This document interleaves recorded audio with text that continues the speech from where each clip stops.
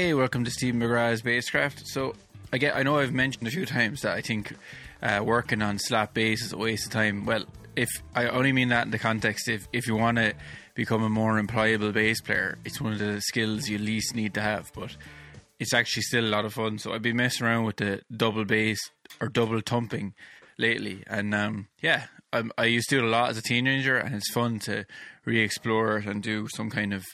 Well, I never actually learned how to do double thumping because I always slapped like Flea with my thumb down. But now I'm relearning how to slap with the thumb up, and you can get some interesting sounds and it's cool bass lines that you couldn't have done the other way. So I could do something like this.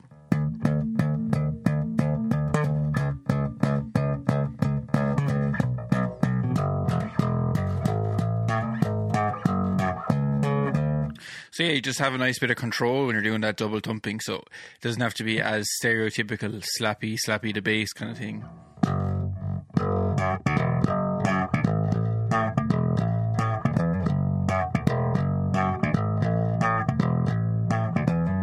Anyway, I'm not really a master at it now, but I get a bit of crack out of it.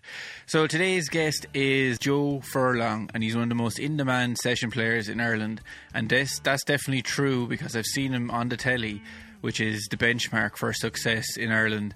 I've seen him, I think, 4 or 5 times already this year. I've seen him on The Late Late, Tommy Tiernan, Nationwide, and some other stuff. So he's the guy people call when they need someone for a session. He plays with loads of Irish acts, but his main gig is with James Vincent McMurrow, and that has brought him all over the world. He's played later with Jools Holland, KCRW, Jimmy Kimmel, the Sydney Opera House, all these things. But after the chat with Joe and editing, I was kind of thinking, what makes you a good session player? And I think it's just one of the main attributes is being a people person.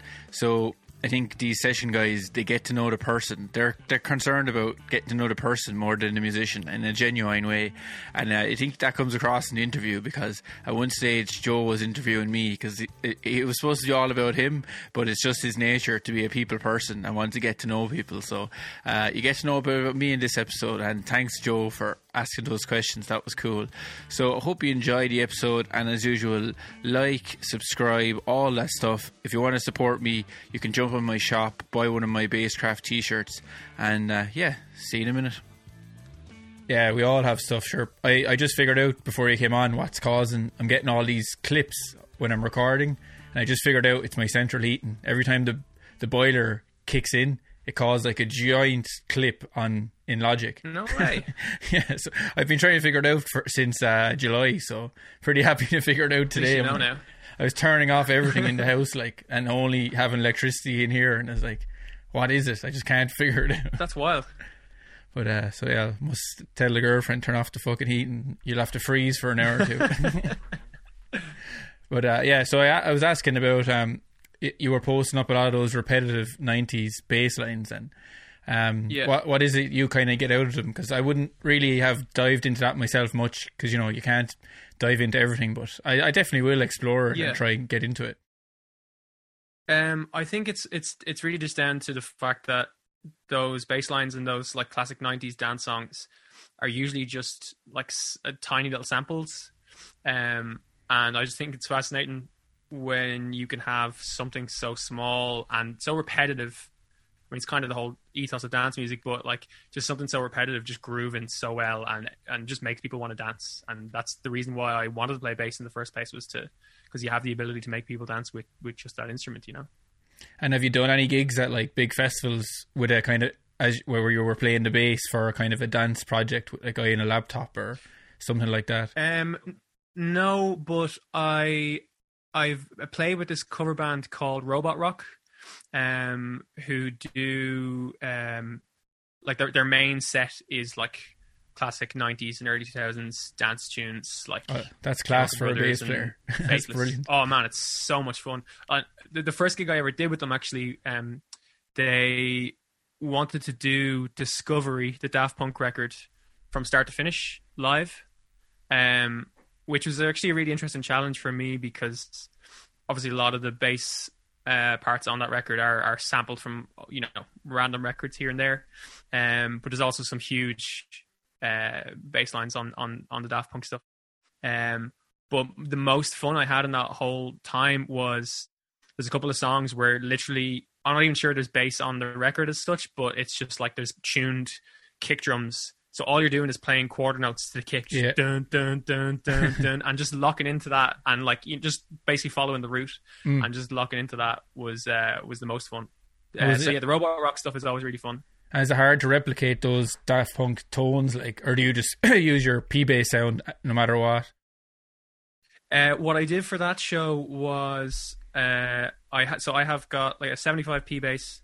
I have a Mexican jazz, and then I have this Music Man, a 5-string Music Man sub, which is my first bass. So I kind of changed bass depending on what was needed for the song, but I also had a bunch of different pedals that I had set up.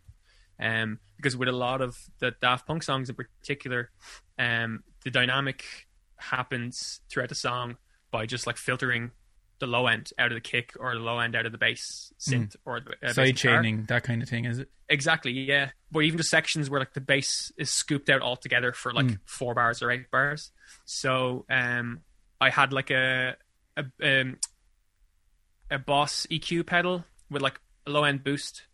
I borrowed a Line 6 pedal from Connor King actually to use a filter on that as a high pass filter, so all the low end comes out. So when I stepped on that, it's just really high end, tinny, horrible sounding, but it works in context, you know. Yeah. So it was just a case of having different pedals to jump through all those dynamics, because it's not a case of just playing louder. It's a case of actually like pulling all the low end out of your bass or boosting all the low end in your bass. So yeah, it's like it was a good challenge. It's like if there was just a guy in a laptop, he'd just be doing that low filter thing for certain sections to get that whooshy kind of sound, and then it would come back in a drop. Is that what they call it? That's is exactly that the lingo? what it is, yeah. It's funny that you say that though, because I've one thing that's kept me going for the last year, myself and my friend David Curley, who was the bass player in a band called Otherkin. I know the band. Bass players. Good, really good kind of rockin' Dublin rock band. Yeah. Yeah. Well, David has set up a deadly new studio called The Clinic, and basically he's kind of set up with a view to kind of being like the best electronic studio in the country, I guess. He's got like, you know, all the classic synthesizers you could ever want. But we ended up working together and making a load of music, dance music basically. And it was just interesting, I think, the process of us making dance music, you know, within the world of looking at those guys as, you know, the lads there twiddling the dials. I know. I've been doing a bit of beat making myself, and I'm total amateur. And newfound respect for people that do that. Like when you jump in and try to do it yourself, it's like it's a different world. Like, you know. Absolutely, yeah. Well, it's funny. I remember being a kid, and I was really into Nirvana at the time, and a friend of mine was into dance music, and I was like, "Why would you listen to that? You're like, you know, any guy with a computer can make that. You know, there's no talent in that." And I was quite wrong. But it's funny that this is where I am now. It's kind of the same. Any guy with a bass or guitar can play the guitar, but only certain people can make good music. So the same with the laptop, you know. Yeah. It's just another instrument, really, isn't it? Yeah, it is. Yeah, has a serious palette of sounds though, which can be daunting. Like when you open up one of those DAWs, it's like you've thousands of sounds at your fingertips. Like, yeah. What I find is you always come back to this. Once you find the things you like, you always come back to them. You know. And when will we see that project? When will it see the light of day?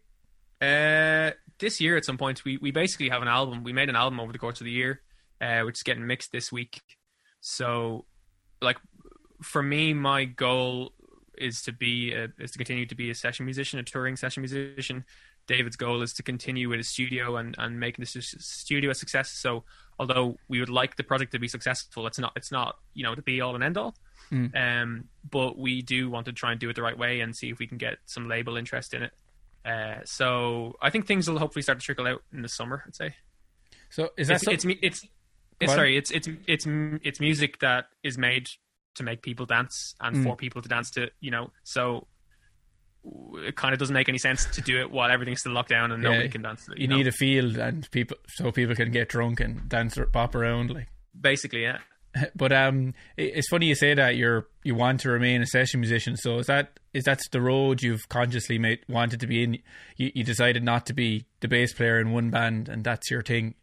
You want to be like a session guy playing a bunch of projects all the time. Yeah, pretty much. I went to BIM when I was 23, So that was 9 years ago now.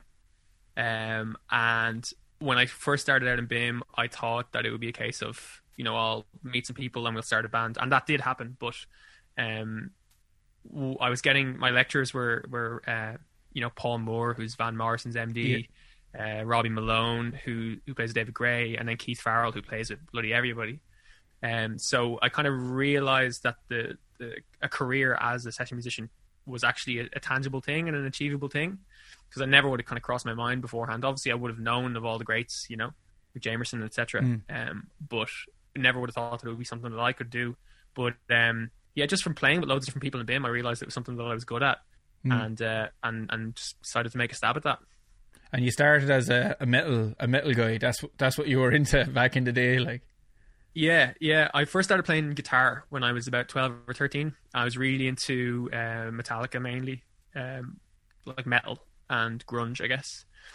So, from the ages 12 to 16, I was in my bedroom with my crappy Aria Strat ripoff and a tiny little amp, or eventually upgrading to like a Marshall MG30, and just playing through Master Puppets and playing any Metallica riff that I could learn. I was never, I could never solo. I was never a lead guy, but I eventually became a decent at rhythm, which I guess. Well, obviously James Hetfield is like the king of metal rhythm playing, so that's decent. That's it, yeah.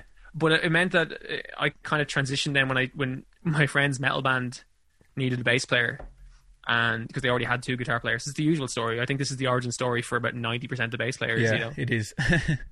Was it the same with you? Yeah. No, actually, I went straight to bass, but I just, any instrument would do. I just wanted to be like, I was kind of one of those kids. I played sports, but I didn't really like playing sports, and I was looking for a new thing. And I tried to get into programming computer games, and I was terrible at that. So then some lads were playing music, so I said I'd give that a go, and they said if you play the bass you'll get in a band, so I got a lend of the bass. That was it. Well, that's the thing, there's always a billion guitar players. Even when I was studying in BIM, I think there was like 13 bass players in my year, and there was, I don't know, 50 guitar players or 60 guitar players or something like that. Yeah, you'll definitely get work as a bass player, always, totally. Hopefully. Yeah, but I think it gives you more time than playing with people and playing with more people, so it helps hone your craft in that way, I think, anyway. Yeah, I was big into metal. When I was around 17 or 18, I was like big into bands like Avenged Sevenfold and stuff like that. And then just kind of slowly over the years, my tastes mellowed a bit, I suppose you could say. I still have a real soft spot for Metallica, but I think I was reading some paper or psychology thing. Whatever music you're listening to as a teenager, how your brain is developing so much at that time. It's like deep rooted in your neurons that you love that music and you think it's the best ever. And no matter, it's not subjective, right? And it's just, you are loving it no matter what. So I still listen to Metallica, and I can't get enough of it whenever I put it on, Yeah, I've definitely had the same experience with that. And when Tool brought out their most recent album last year, I went and listened to it, and I was like, this is not good. I didn't like that album at all either, though. And I still love all the old albums. But it made me question whether I actually loved all those old albums legitimately, or whether it was just like nostalgia. But then I went and listened to them, and I was like, no, these all still absolutely smash. They still stand up. I'm the same with Chili Peppers, because I loved them, but it's kind of a meme in the music thing online saying Red Hot Chili Peppers are terrible. But anytime I listen to Blood Sugar Sex Magic, I still think it's one of the best albums ever made. I can't get enough of it. I kind of missed that wave. I missed the Chili's. I never really listened to them. I knew Californication and stuff like that, but the early really funky stuff I never really listened to. And a couple of months back, I was trying to learn oh god, what's it called? Terror Power Track. What is Hip? Do you know that song? No, I don't know. Did Chili's do a cover of it, or? No, but it's a Rocco Prestia on bass, who he died last year, and just his stamina at fingerstyle 16 notes is insane. So What is Hip is 16 notes kind of throughout. And I posted a video on my story on Instagram of me playing it at 90% speed or 95% speed or something like that. And Neil Dorrington, I don't know if you know Neil. No. He's an amazing bass player. He's playing a band called Bark. He's same with Denise Chila, I think, at the moment. Oh, I know that band. Yes, I think we did a gig with them one time. Did they have a cover project and an original project? Yeah. I played with the cover project once. They were really good. Gin and Juice. Yeah, I think it was them. He's class bass player. Yeah, Neil's amazing. But he sent me. He was like, actually, if you want to, improve your 16-note finger style or jump in octaves. Here's this Chili song. Oh, and here's this Chili song for this. And he's like, and all of them just went back to like classic Chili songs that I completely passed me by. And I was like, that's what taught him how to do it back in the day. Yeah. Well, when I was like crying listening to Radiohead in my early 20s, I would have been better off listening to Chili's instead. I missed all. I actually have. I was rooting through my old stuff and I have the ticket stub to Chili Peppers live at Slane. Way. So yeah, I was a big fan, but I don't really listen to them much anymore. I'm reading Flea's biography at the moment. And it's really good. It's weird the way it's written. It's like there's like 2 pages in each chapter. So like the book has a ridiculous amount of tiny chapters. It's like 2 pages and then there's a new heading, 2 pages. That's kind of the formula of it. And it's very Flea the way it's done. Like he's amazing though in general. Like aside from his bass playing, obviously he's a great trumpet player as well and actor. Yeah, he was in Back to the Future. What was the thing with the dude, the Big Lebowski? He's in loads of great films. Yeah, just turns up randomly when you don't expect him at all. Yeah, I think he talks about that in the book. He was doing that kind of before the Chili's hit. He was doing the acting almost a bit more, like. Right. But I didn't get to the end of it yet, so no juicy stories. It's still only the child. He hasn't even started playing bass yet, so I need to get into it a bit more. I was talking to my friend Jake the other day.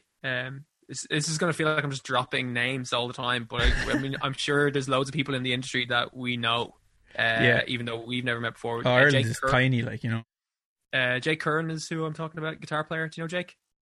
I don't know. I probably have met him. Like, I've been in CB State Crowback Chicken for like 10 years, and we do like over 100 gigs a year up and down Ireland. So we meet everyone eventually. But he was talking about Anthony Kiedis' book, The Scar Tissue. I read that. That's really a really good biography. Yeah, I was saying yourself and Connor King, you're both like, you came up as the 2 really in demand session fellas in Ireland, and I don't think it's a coincidence that you both play like synth bass as well as normal bass. Yeah, I think in the session world, it's about versatility, and so kind of just being able to do everything. Because if like I work as a musical director as well, and if it's the choice between hiring somebody who can do one thing or hiring somebody who can do 2 things pretty well, it's usually that person's going to get the job every time. So I think the main reason I got into playing synth bass was because I got the gig with James Vincent McMorrow. So I knew that there was going to be some synth bass stuff on that, so I had to kind of get down to it. And I bought a Moog Sub Fatty like 5 years ago now, and just kind of got used to it. Because what I liked about that synth in particular was that it doesn't have like a screen. So with some of the other ones, like with the Little Fatty, there's a screen and you can save like 150 presets or something like that. Whereas the Sub Fatty only has 16 presets, like 4 banks of 4. So it meant that it forced me to learn how to synthesize bass sounds rather than just like flicking through all the presets. No, that makes complete sense. Like it's you just. When there's too many options, and presets, you won't learn anything, because there's a lot to that, learning about all them waves and how the attack and the release and all that stuff. Like, yeah, Connor's really, really great for that as well. I think he plays a Novation bass station, and he's definitely at it. Like I think in general he probably practices way more than I do. Anyway, I'm really bad when it comes to practice, and a lot of the time my practice will be like when I'm in the rehearsal room with the band. If I'm playing with somebody new, obviously I have to spend time learning their music or whatever. But it's rare that I sit down and practice. But the synth bass thing. Would you say getting good at synth bass is more about understanding the sounds than getting fast and too crazy fluid with your fingers? It's more about understanding how to make the sounds. Totally, yeah. Because like in the modern pop kind of world, you're not really ever going to be playing some mad like Michael Jackson, Greg Fillingane's like synth bass part. You're just going to be playing the root note. You're just going to be playing the one. You're effectively kind of filling in for where like an 808 would be on a record. So it's about knowing how to make those sounds, as you say. Yeah, that's way more important.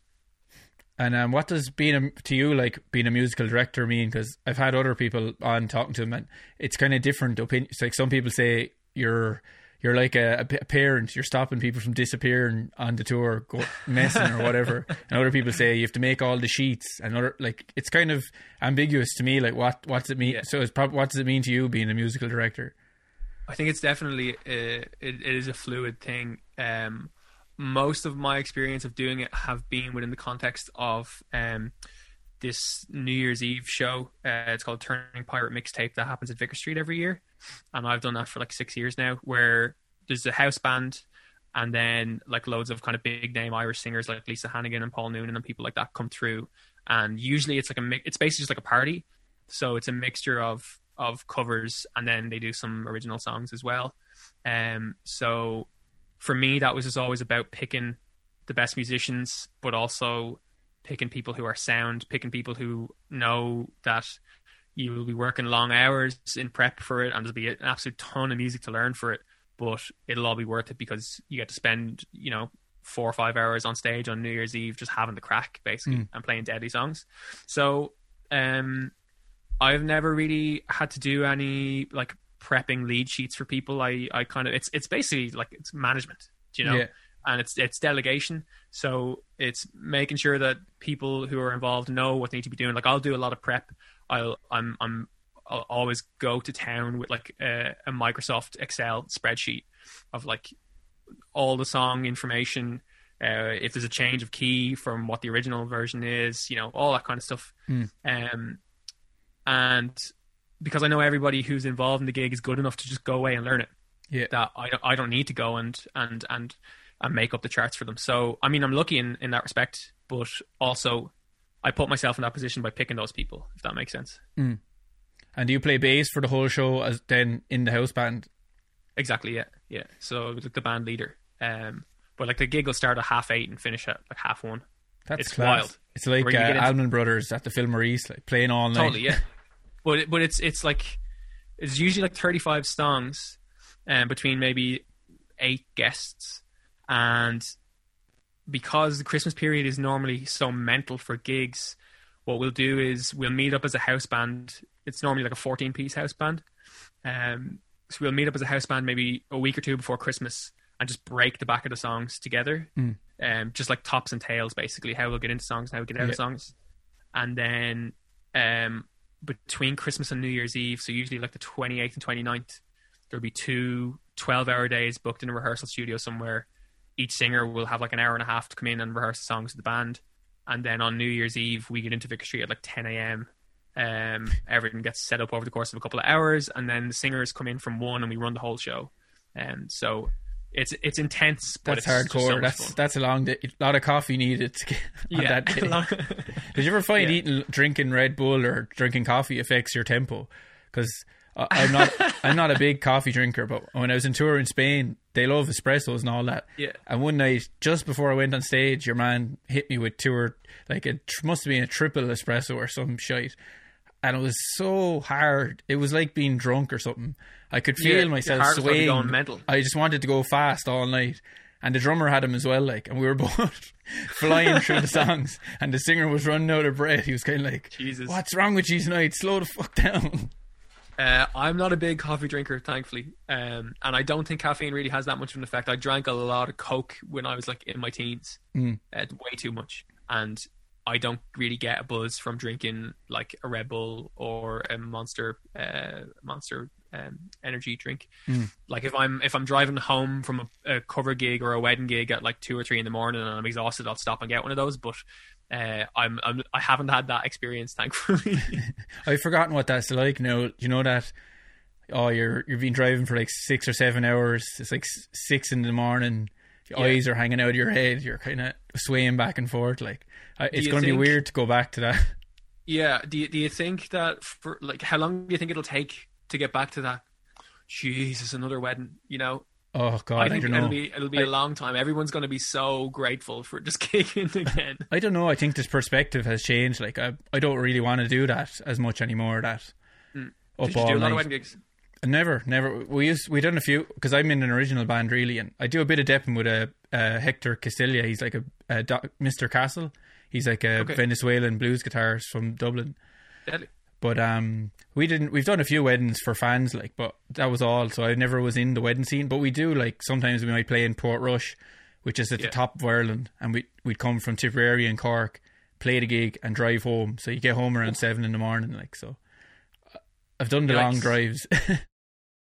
Yeah, that's rough. But I don't know whether I want to go back to it. That's what I'm saying. I think after all this break, a lot of us are changing our perspective, and we might think about our health a bit more, like, and you might say, is it worth driving for that long and staying up that long, or just hurting your body for 100 quid? When I do lessons and other stuff, I say I could make 100 quid doing that just at home and not go and do that. And your cachet, like, or your value as a band, as an original band, goes down when you're always on the scene, and people then they're just like, sure, I'll see them again, or they're always around. So totally. I think a lot of people are changing, but it's different for wedding bands. They have to be going all the time. Yeah. I was never actively, like, in a wedding band, but I've spent a lot of time in the last couple of years depping for wedding bands and stuff like that. Just because it's, when you're off tour, like, I started touring with James in summer of 2016, and when you're away for a year and a half, everybody thinks you're away then forever. So when you get home, you have to, like, go find all the gigs again. Yeah. So it's a good way to kind of supplement that when you're not touring. But yeah, I don't know. I was never really big on like, if somebody asked me to dep a wedding in Kerry or something like that, unless, not that it's all about the money, but, you know, the bills have to get paid. So unless the money was really good, I would more often than not say no, because I don't want to drive for 5.5 hours. Exactly. And as you say, get home at 7 o'clock in the morning, you know. It takes a toll on, you know, all those late nights. Is it weird for you, like, going from, was it with Vincent that you played the Sydney Opera House? Yeah. Yeah. So you're playing the Sydney Opera House one week, and then the next week you're playing in Ballycotton for someone's wedding or something. Is that a weird, like, juxtaposition? I think you just have to appreciate the things while you're in the moment, you know. I think the first tour with James, like that first year and a half, I was very what's the word? I was pretty, like, chill about it all. Because obviously, like, when I started playing guitar at 12, 13 years of age, I wanted to be, you know, a rock star, as everybody does. But by that I mean, like, I wanted to go and play music around the world. And here I was at 27 doing it. But I was like, well, this is my job. It's, you know, it's like, it's just the equivalent of somebody going to the office. And it's not really. It's not really. Like, but we like to say that, but you can't really have a beer in the office. It's slightly different. True, yeah. Well, I don't know. I just kind of, I felt that I had put the work in order to be there, and that I deserved to be there, and was quite kind of lax about it. And I actually regretted it, like a year later when I hadn't been touring for ages, or we'd been off tour with James rather, and I regretted not kind of embracing the moments a bit more. When we played the Sydney Opera House, I did, like, think, shit, this is Sydney Opera House. What's it like inside? Is it, like, well fitted out for a gig, like? Oh yeah. Well, there's 2 or 3 different rooms in there. So, like, we were sitting backstage in, like, in the catering area. It was huge. And, you know, the call comes along on the radio for the people of the James Vincent McMorrow Company. This is your 5-minute stage call. That kind of thing, you know. So it was more like a theater kind of world. But no, it was amazing. But yeah, not every gig can be the Sydney Opera House. And I'll tell you, when we finished with him in October 2017, we finished that tour, and then I had a few bits to carry me over into Christmas and New Year's, and then there was nothing for 3 months, and I was so depressed because I'd put all my worth in being a session musician and playing music, and I wasn't doing it. And I got a call to do a gig in the middle of March, and I remember going into the rehearsal room and the guitar player complaining about having to lift his big amp in out of the boot of the car, and I was like, man, I'm so happy, I'm so glad to be lifting gear into a rehearsal room right now. So as you say, it's the perspective that changes all the time. I think in terms of me being kind of a bit blasé about playing places like Sydney Opera House, playing on in-ears, I find, kind of, because it removes you from the room, I think that's part of the reason why I wasn't as appreciative as I should have been, because it just takes you out of the room a little bit. So that's my excuse. You could get one of those. I haven't got one yet, but I've heard good things about those bass kicker. Drummers use them a lot. It's like a thing you put on you and it rumbles. Yeah, and you feel the rumble of the bass. I might get one. Like I was looking initially at Porter and Davies, who make the butt kicker for drummers. They make like a platform that you can stand on. I heard really good things about it, though. I know it seems like an absolute gimmick, but everyone says it's really good. With James, his engineer would want the onstage volume to be kind of quiet, so I wouldn't have I had an EBS like two by 12, like two separate 12 inch speakers to like by my hip basically, so I could feel some low end, but it wasn't very loud. It wasn't like I had a big like 8x10 behind me or anything like that. I love that. I love having the fridge. That's class, like when you're at a festival. Me too. That's it. It's literally what I was going to say. Yeah, that was the one time that I got to actually experience those, was when we were playing festivals, and particularly with going back to key bass, to synth bass. Like, all you want to do as a bass player is feel those low end frequencies. So if you're playing a synth bass and you're on ears and you don't have a wedge as well on the floor, then that can be can make you feel a bit disconnected. Yeah, definitely. Like, you're not feeling the power, even though you're. How big is the PA system at the Opera House? It's thousands of watts, and you're pushing out those thousands of watts, but you're not really feeling that power. Like, yeah, I remember for one of the Turn and Pirate New Year's Eve shows. It might have been the first one I did, and it was my first experience playing with Lisa Hannigan, and I obviously had the amp like cranked or something on stage at the time. And Lisa was like, can we just kind of maybe look at bringing the volumes down a bit? And I was like, yeah, sure, no problem. And I was like, rolled all the low end out of my bass. Like, it was about doing what was right for the song. But I don't know if you've had that experience where you're in a room maybe that's like super resonant with certain bass frequencies, and the singer can't hear themselves naturally enough.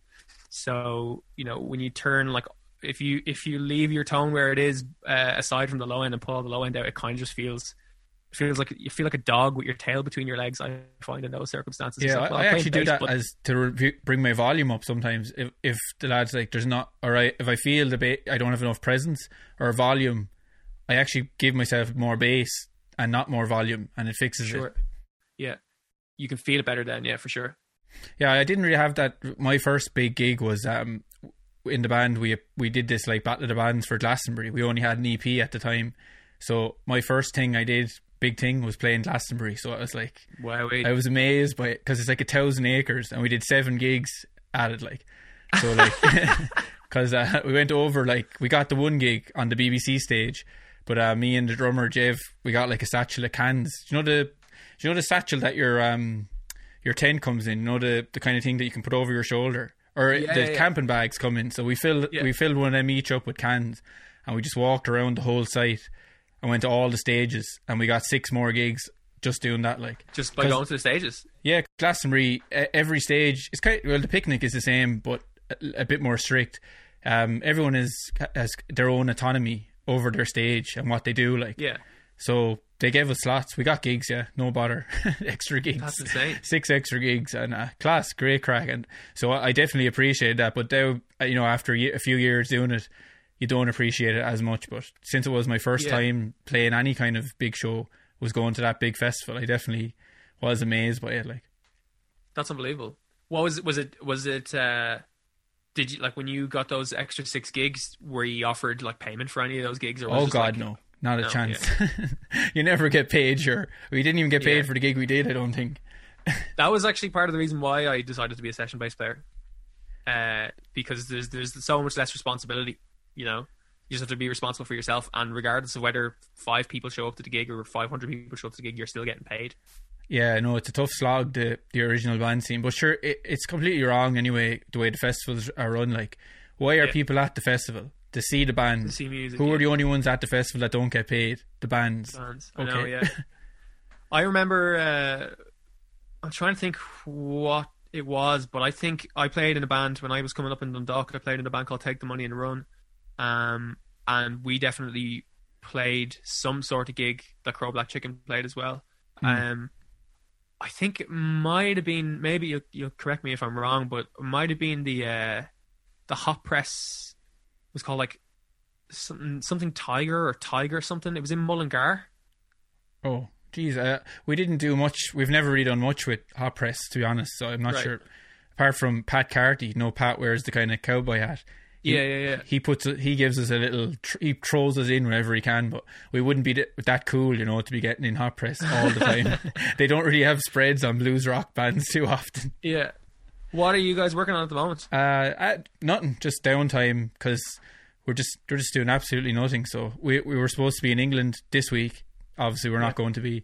Then it was April, and now it's November. So nothing. I'm just practicing away and doing my own thing at the moment, sure. But once gigs come back, we're a live band, really, so we'll get back at it then, How many hours a week would you spend practicing, do you think, or have you bass in your hand every single day? Well, I went through a bad period there for about 6 months where I didn't practice at all, and then I was talking to Rennie Floxenhauer. Do you know the guy who does the videos for his episode will probably be out before this one.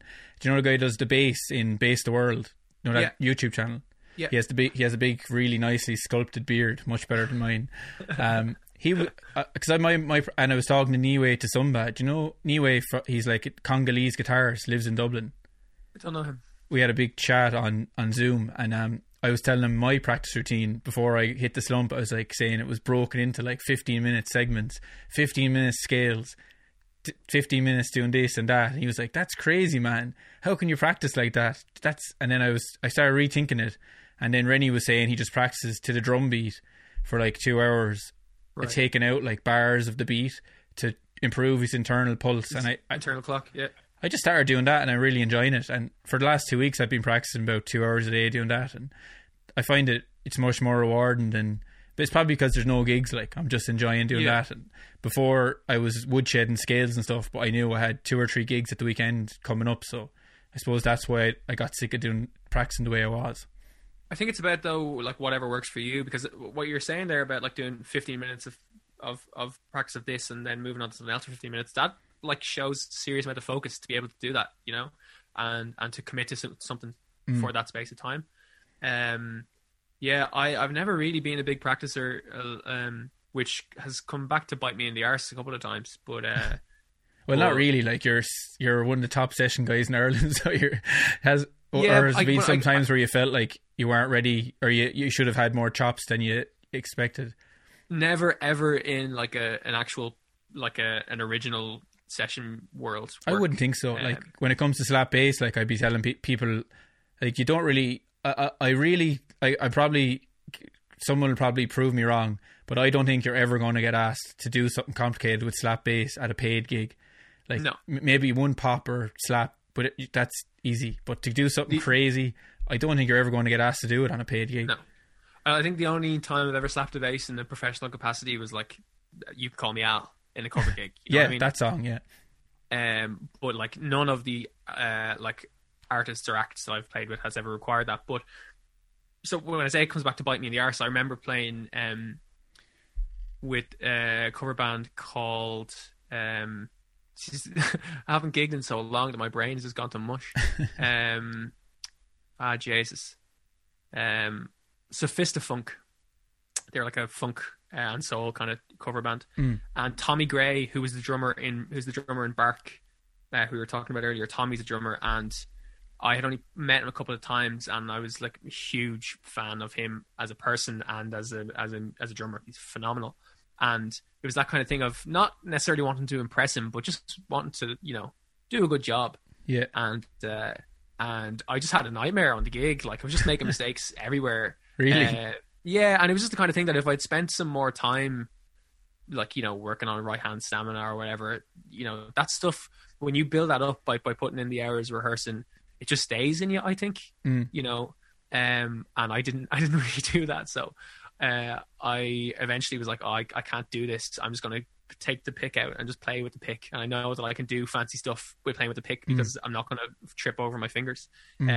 but that was like I don't think he even noticed. You know what I mean? It's not the kind of thing that only you notice your mistakes unless they're really, really bad. And if they're really bad, you just do them again the second time in the same spot in the bar, and then it's not a mistake. You meant to do it.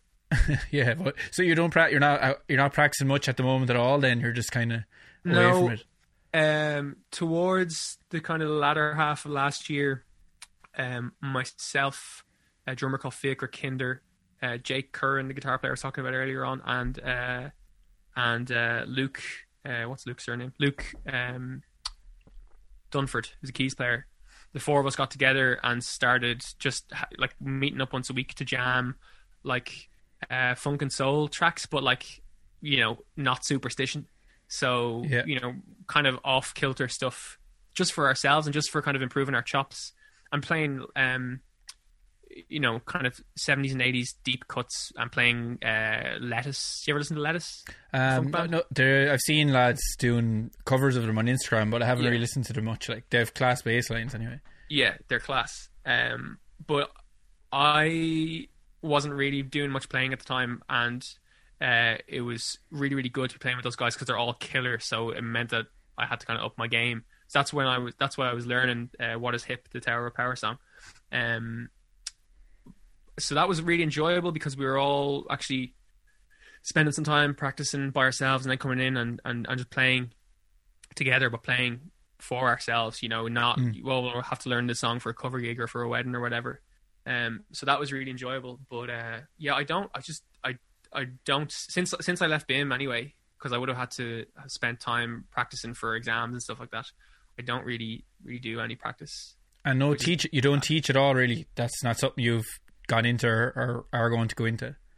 Not really, no. I don't know if I would have the patience to teach beginners, and then I don't think I'm good enough to teach intermediate. I'm sure you definitely are.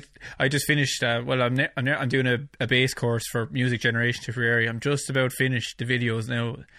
It was tough, like, to make the whole course and for the beginners, like, but the intermediate thing, it would be another thing altogether. Then you'd have to come up with all these fancy things to show them. Yeah, was that all online? The course, it's all videos, but they're not out in public. They have to sign up to it. So I made 50. Will that? Sorry, go on. Yeah, it's all online. Yeah, at the moment anyway. There will be meetups once we're allowed, like with all the bass players who are involved. Like, but it's all online videos. I made like a full program without any copyrighted music. So I made all the backing tracks, keyboards and guitar and. Fair play. All this stuff, like, and it was a lot more work than I thought it was going to be. It was crazy. Will that then translate to in-person teaching then when that can happen again? Well, I do it at my own private lessons anyway, so I'm always, but I don't get.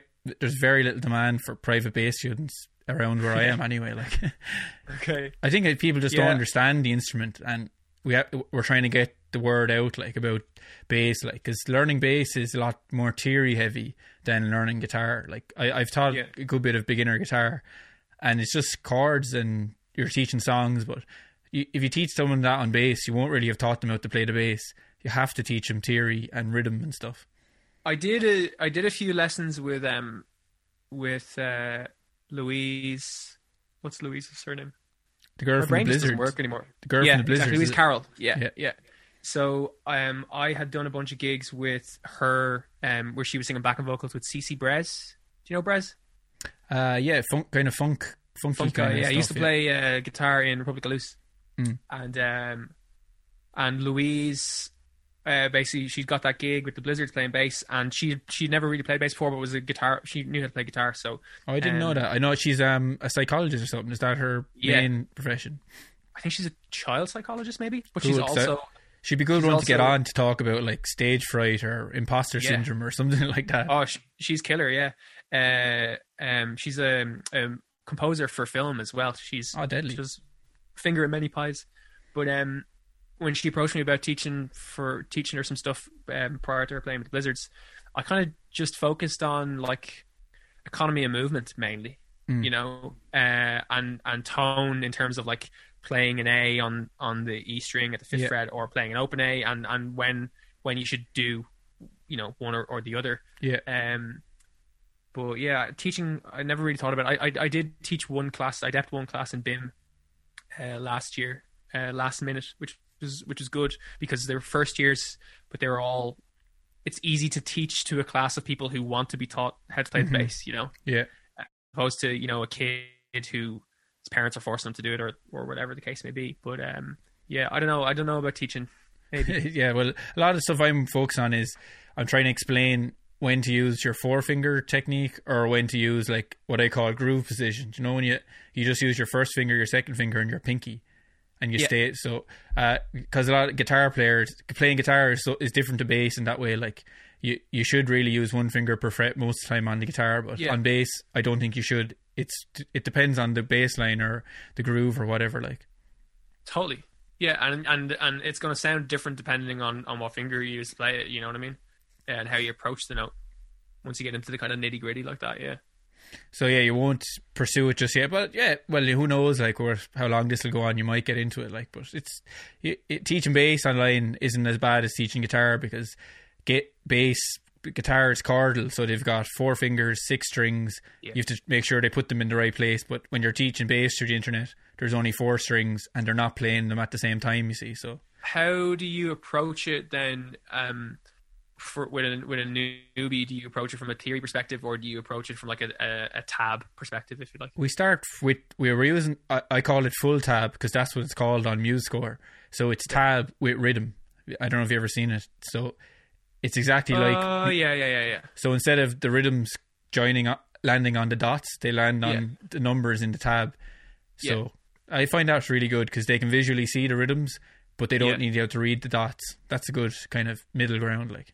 And I'm not a big reader myself, like. Okay. Yeah, I'm not really big reader myself either. I learned a little bit from my time in BIM, but I never studied music in school because it wasn't in my school at the time.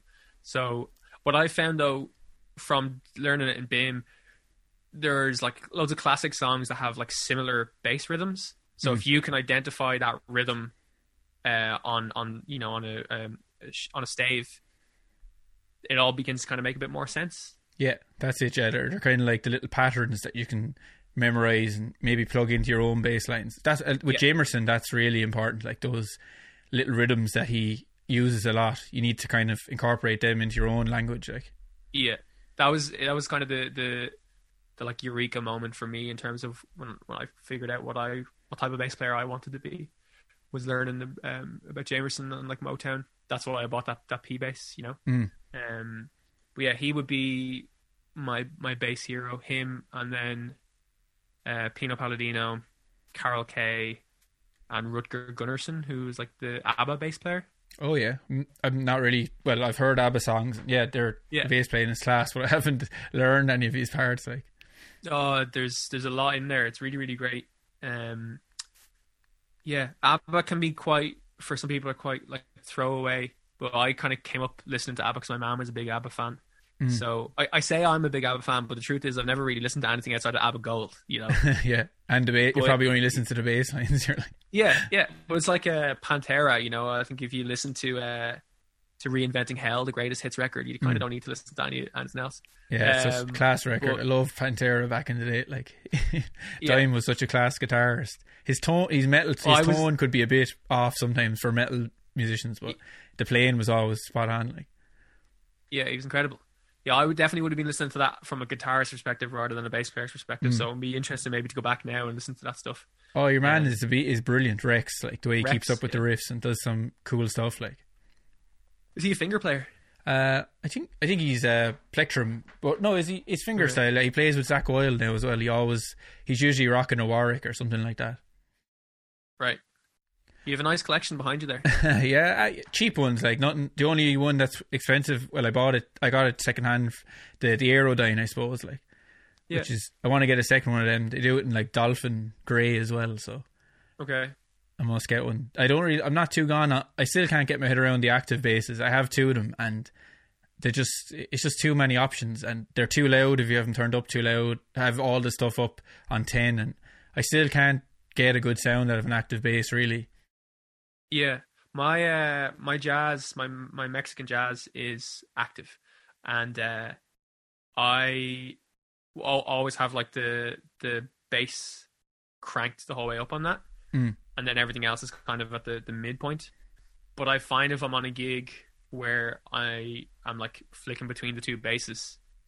If I play the jazz bass and then go and play the P bass, all of a sudden all that low end is gone, and it feels harder almost to play it, if that makes sense.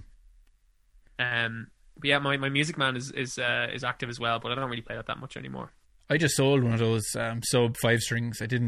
Wasn't into it at all. Like, I got this Squire 5 string, and it has absolutely huge string spacing, which is perfect for someone who doesn't play 5 string, because you don't get confused between the strings. And if you just want a 5 string to play some nice kind of open line, not fancy fast stuff, but a song that needs a 5 string, if you get one with the huge string spacing, it doesn't feel as alien as it would if it was like your one. The sub has a very tight, and you get confused, like, oh, I think I'm on the right string. No, I'm playing the wrong one. Would you be much of a gearhead? Well, I think most of us, we go through phases, don't we? Like, when I was a teenager, I was into reading about it and getting stuff all the time, but I don't think I am anymore. But people would probably think I am because I have the wall of bass behind me, but I don't think so. Not really. I like messing around with, like, making Franken basses, like stick, say, like the neck off something. I have loads of broken basses. People know me as someone who likes messing around with gear, so they always give me broken stuff and I fix it, like. Okay. Yeah, I went through the pedal board craze about 4 or 5 years ago, but once I got that P bass, I was like, that's it. I never need anything else. And have you learned a lot of the Jamerson lines? Like, they're really hard. Like, they're hard to get note for note. Like, yeah, I remember learning For Once in My Life, and I would say, in terms of like accuracy to the record, I would say I'm like 95%. Because it's almost like learning a solo. There's so many notes in it that don't repeat, and it's complicated. It took me 13 hours of just like solid focus to actually learn it, and I just went through it section by section and just tried to memorize it. But yeah, it's unbelievable. It's just like it's an entire bass lesson in a 3-minute song. Did you see the Vulpec video that I think it was the drummer made it? It's like a graph, like showing, a visualization of it. Yeah, that's class. Like, it is really good. I would say from my 13 hours that I put into learning it, that he's not 100% on it, but that's okay.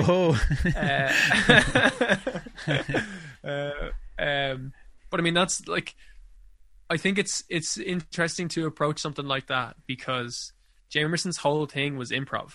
So if I spent 13 hours learning his bass line note for note, it's not really in the spirit of what he was trying to achieve, you know? No. But I think there's a lot to learn from it, just from learning how he approaches things. Yeah, well, you wouldn't have picked those notes if you were over intellectualizing it, because some of them aren't in the key, like, or any relative key or anything, like. Yeah. Oh, he's like the king of like chromatic movement. But obviously it all comes from him like being a double bass player initially, so he's just playing in like open position and first and second position all the time, and is never really playing up the fretboard all that much. But yeah, I just don't think you can't really go wrong by learning some of his stuff. And do you use the pedals much anymore, or is it just gathering dust in the corner, like? A lot of them were sold. Yeah, my pedal board basically consists of a tuner, a compressor, a Sans amp, and then I have a Pog 2, a chorus pedal which gets used every now and then my favorite pedal, which never gets any use at all, is this like boutique company, Mr. Black. It's called a Fwonk Beta. It's an envelope filter. Never heard of it. It's the best envelope filter I've ever come across. I find with envelope filters a lot of the time they're a bit weedy. It's a hard sound to use, though. I'll send you in a song or anywhere, because it's so yeah. cheesy. Like, say, oh, here we go. What did my kids' students call it? The funky duck. It's like, oh, funky duck pedal. Yeah. I'll send you a link to. I think it's, you know, your man Juan. Is it Juan Alderon? Is that his name? The guy from the Mars Volta. Is he okay? He had an accident. I don't know what's the story with him. He fell off his bicycle and hit his head. Yeah, I never followed up. Was it a motorcycle accident? No, pedal bike. Like, no one else involved. He just fell off, like. Oh my god. Wow, I didn't know that. But yeah, I'll send you the video of him going through it because it's unbelievable. But as you say, like it's so impractical. Like it's on my board all the time, and it's probably the first thing that I turn on. You know, when I'm just like turning my amp on and making sure the volumes are all right.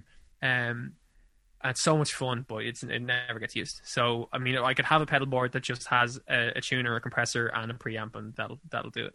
Do you put a fuzz in front of it? Because I don't think they sound good unless you put a fuzz in front of the envelope filter. I don't. I've never tried that. They sound 100 times better if you put the fuzz before it, and then all the frequencies that you're supposed to be affecting come out. Like, okay. Well, as I said, I've tried a few different envelope filters before and was never happy with what I got out of them. So maybe that would have made the difference. I have a Proco Rat distortion pedal, as well, but it's actually the guitar one. So if I ever use that, I use it in conjunction with like I have an Electro Harmonix Boost pedal that has like bass, treble, gain, and volume. So I can just use them in conjunction so that none of the low end goes missing. But again, like when am I ever going to need to use those pedals on any? I can find an excuse to use them. You know, like I'll write this bass line and I'll use this pedal just for the crack. It has to be used. The bass line doesn't sound right if I don't use that pedal. No, you're totally right. Yeah, I have a Synth-Wah. It's like a Digitech pedal, and it does some crazy synth sounds. And I definitely couldn't do the green one. The green one, yeah. I have two of them. One broke, like, but it's great crack. If you get your hands on one, it does some outrageous sounds. Like, I have one. When I started playing with Robot Rock, Mark, the drummer, had one, and he gave it to me. So I should probably get back to him at some point. Oh, but, no, keep it. Yeah, I have that, and I have the Electro Harmonix bass synth in a box somewhere. Don't use it. A lot of the time, for me, I don't really need synth pedals because I'm playing synth bass most of the time. Now, anyway. But yeah, they're always fun. Do you ever play one of the Mutron synth pedals? No, never. They're unbelievable. It's like from the 70s or something like that. Yeah, they're a huge footprint, aren't they? Like, they're a big, massive thing. They're enormous, yeah. Keith Farrell in BIM brought one in one day, and I couldn't get over it. It sounded amazing. Like, when I was 17, 18, I would have been a really big fan of Muse. So, like, the synth tone from, like, Hysteria and stuff like that, I think that's kind of what you get from those kind of pedals. Yeah, he's class. I have, like, a fake Woolly Mammoth, but it does not sound anything like Chris Wolfenstein's tone. Like, someday I'll get a real one, but they're a bit dear for the fuzz pedal. Yeah, did you see those Panda Audio make them now, the Deep Impact? Yeah, that's what I was going to say. I thought it was the Deep Impact that he uses for all his synth sounds. Yeah, usually they're unreal. They're very expensive though as well. But the reissue is not that dear though. I don't think it's like really $400 or $500 or something. Maybe less. Maybe it's still expensive. Yeah, so I'll probably get the HX Stomp as my next thing because everyone says it's cool thing. It's the pedal to get, like. Yeah, I've seen that. All right, yeah, Connor has one. A few other people I know have one, and I've been raving about them. And I think the like amp simulation, the preamp simulation on them is really, really good. But I'm like, I plug my P bass into whatever, and it sounds great, and I'm happy enough. Yeah, it's a bit of effort, isn't it, as well, when you're at home all the time. To put the boards take up so much room. It's just like, could you be bothered? Like, yeah. I just use the plugins in Logic. Like, it has like filters and loads of stuff, and you can get whatever sound you want most of the time. Yeah, totally. Yeah, I mean, it's all there, and it's already not taking up space because it's in your laptop already. So the Bit Crusher is really cool. If you get a Bit Crusher plugin, put it on your bass and some fuzz, you can get some crazy like computer game sounding sounds. Right, okay. Yeah, I'll give it a spin. They're good to the ear though, because I put up a video of one on Instagram, and I call it like a digital tumbleweed. So when you get no likes or comments, it's the polite way of people saying that was shite. So I put up this super bit crunched bass line, and I thought it was great, and it was just like silence. I was like, yikes! I guess that wasn't great. How long have you been at it then, in terms of like kind of the like, not aside from the podcast, but just like the pursuing the kind of Instagram world? I just did. Well, my girlfriend Rebecca about 4 years ago just said, "Oh, you should have a profile," and I was like, "Oh, I didn't have any like at the time." And I made one, then I just started uploading them, and I'm just kind of busy at the moment because it's kind of it encourages me to play the bass a bit more. I'm like, I want to make a 20-second video So I go on YouTube, transcribe some stuff, and then whatever I take away from it, I'll make 20 seconds of music out of it. So at the moment, it's just a way to get playing the bass, like. But I'm not. I just do it for fun, really, like. And I don't know what is it. What could you really get out of it? Like, some people say you can get gigs out of it, but I've never really been approached by anyone or got that kind of stuff out of it. But it's a fun community, though. There's a lot of people. I find Instagram is very positive. Like, people are encouraging and haven't encountered any trolls or anything like that. So I don't really have any negative things to it, and it doesn't take up too much of my time. I'm not too bad at scrolling through it, like. Yeah. Well, I recently have had a few likes come in on different videos, and like I'll go on to the profiles as a random Brazilian guy, and it's like followed by Stephen McGrath. Yeah, so it's like great that I follow a good few people, alright. Yeah, but it's like it fosters that kind of community, you know, and even what you're doing now with the podcast totally does as well. Because even like there's loads of amazing older bass players that, you know, you've been kind of you've interviewed already, that you would, like, for me anyway, I'd know their names. Like, obviously I've known Keith Duffy's name for a long time, but I've only actually met Keith like once, and that was last year. So it's good. Obviously you're never going to be on a gig with another bass player, so I think something like this is really good to keep the community going, you know. Yeah, I think originally I was just thinking there's all these guys that we know their names, but we never have seen an interview with them, and who's going to do the interview? I said I'll just do it. Like, I'll get the because I want to hear what they have to say. Is there a reason behind why you've never seen any interviews with all these bass players? I think we're pretty good, you know. We're grand. Well, other bass players enjoy listening to it. That's the main thing. That's it. It's a real niche, you know. Like, but sure, we're all at home at the moment. Like, so once gigs come back, people probably won't be around to do interviews. Like, at the moment, it's like, do you want to do a chat? And everyone's always at home. Like, but yeah, it's the highlight of my week. There was like nothing else on this week. That's good. Good to hear, man. Yeah. But no, I definitely like chased the dragon on the Instagram videos, you know, back a couple of years ago. You know, getting the dopamine hit from all the likes coming in. How do you find that? I'm pretty good on it. Like, what I just post and ghost. Like, it's kind of I'm trying to get up my followers by following other people.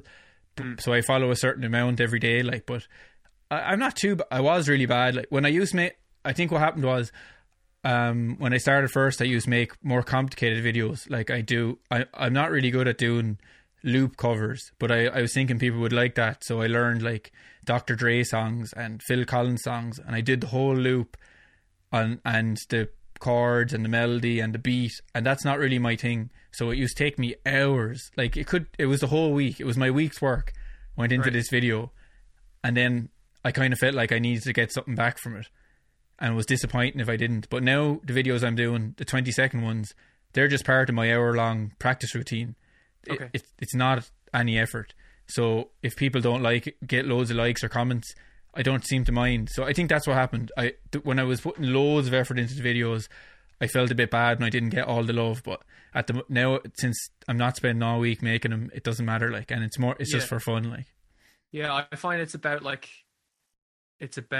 knowing where you find value, and like, as an example, the music that myself and David have been making, the electronic music, we really love it, and it would be great if other people like it too, but we're happy.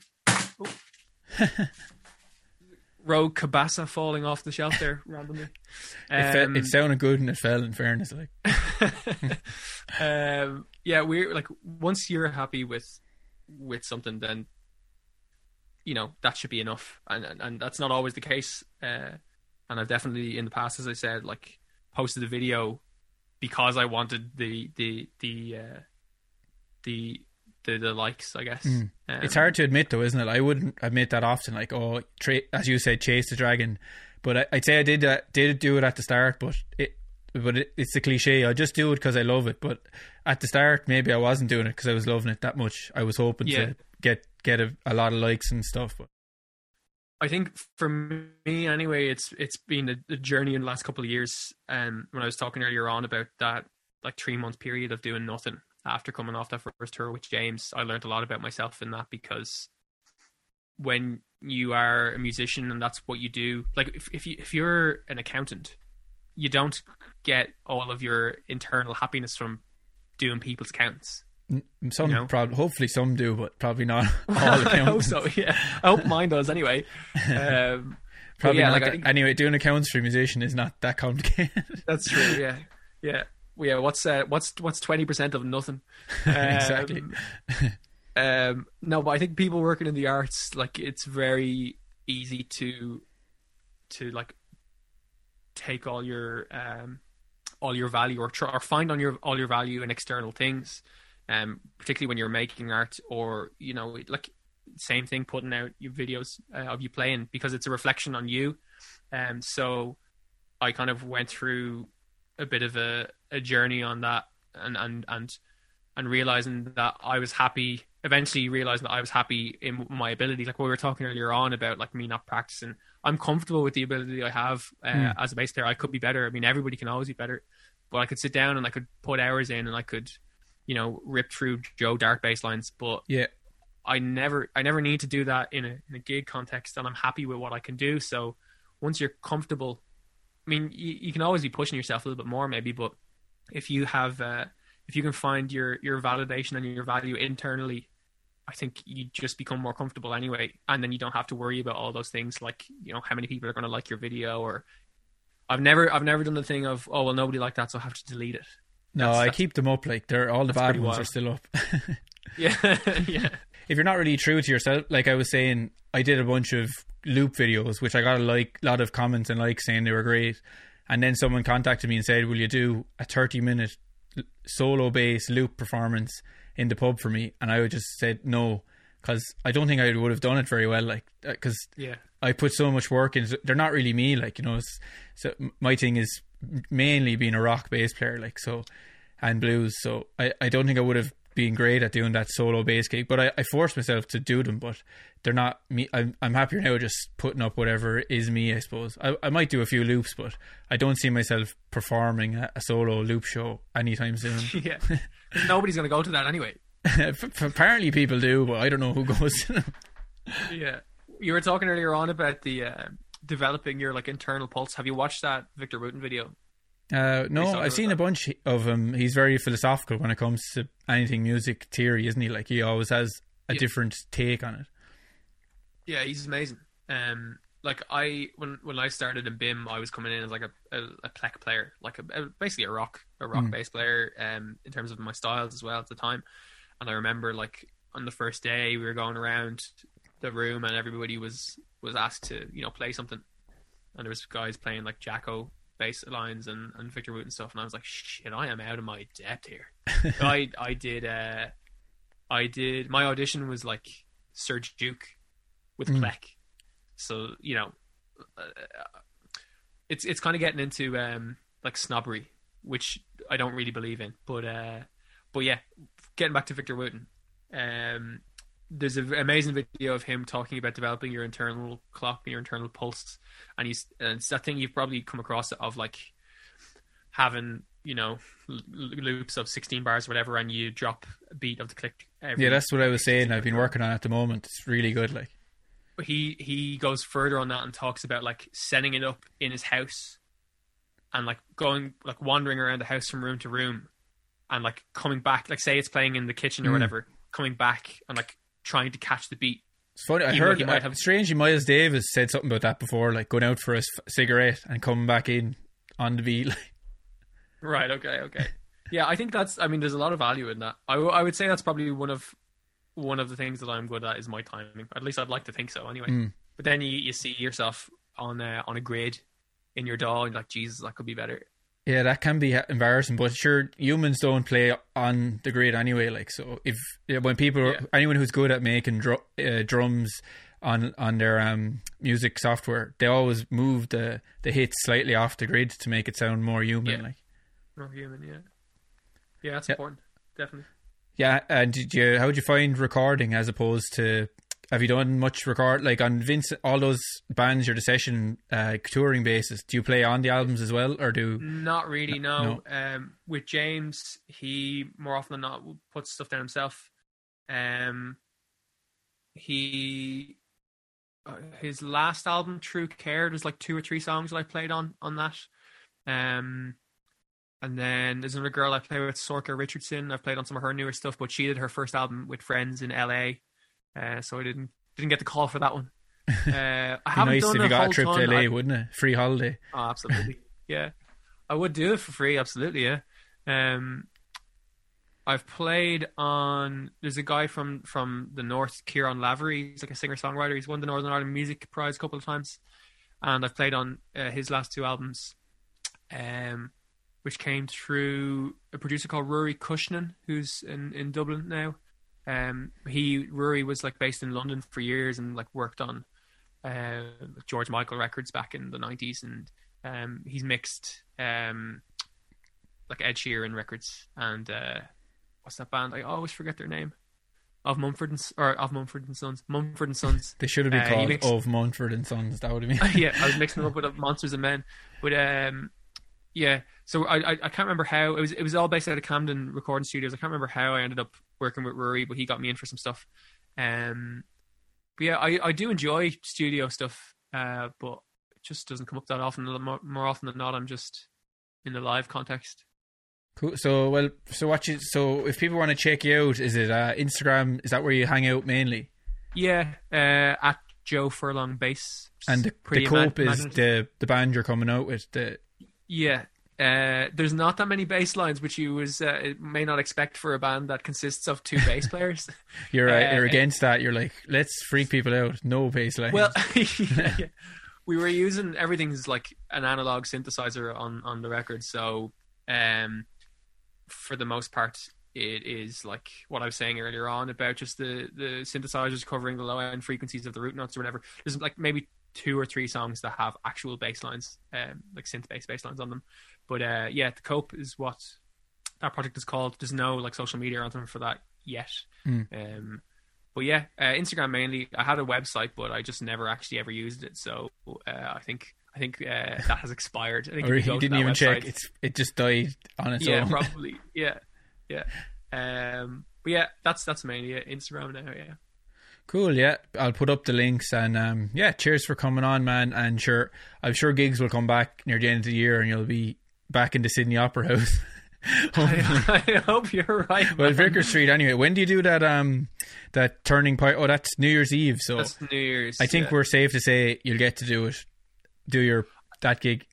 I hope so. I mean, as the year was coming to an end last year, I think everybody's like, oh, we'll be back playing by summer. And now it's like, well, hopefully everything will be back by September or October. So I really don't know. But to be honest with you, I don't stress about that stuff because it's all out of our control, you know. Exactly. So there's no point in getting stressed about it. It'll come back when it comes back and we'll be delighted for it to be back.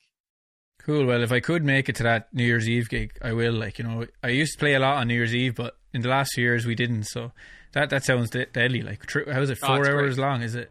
Yeah, usually around like the doors open at like 8. First song is usually around 8:30, 8:45, and then we're leaving the stage at like 1:30.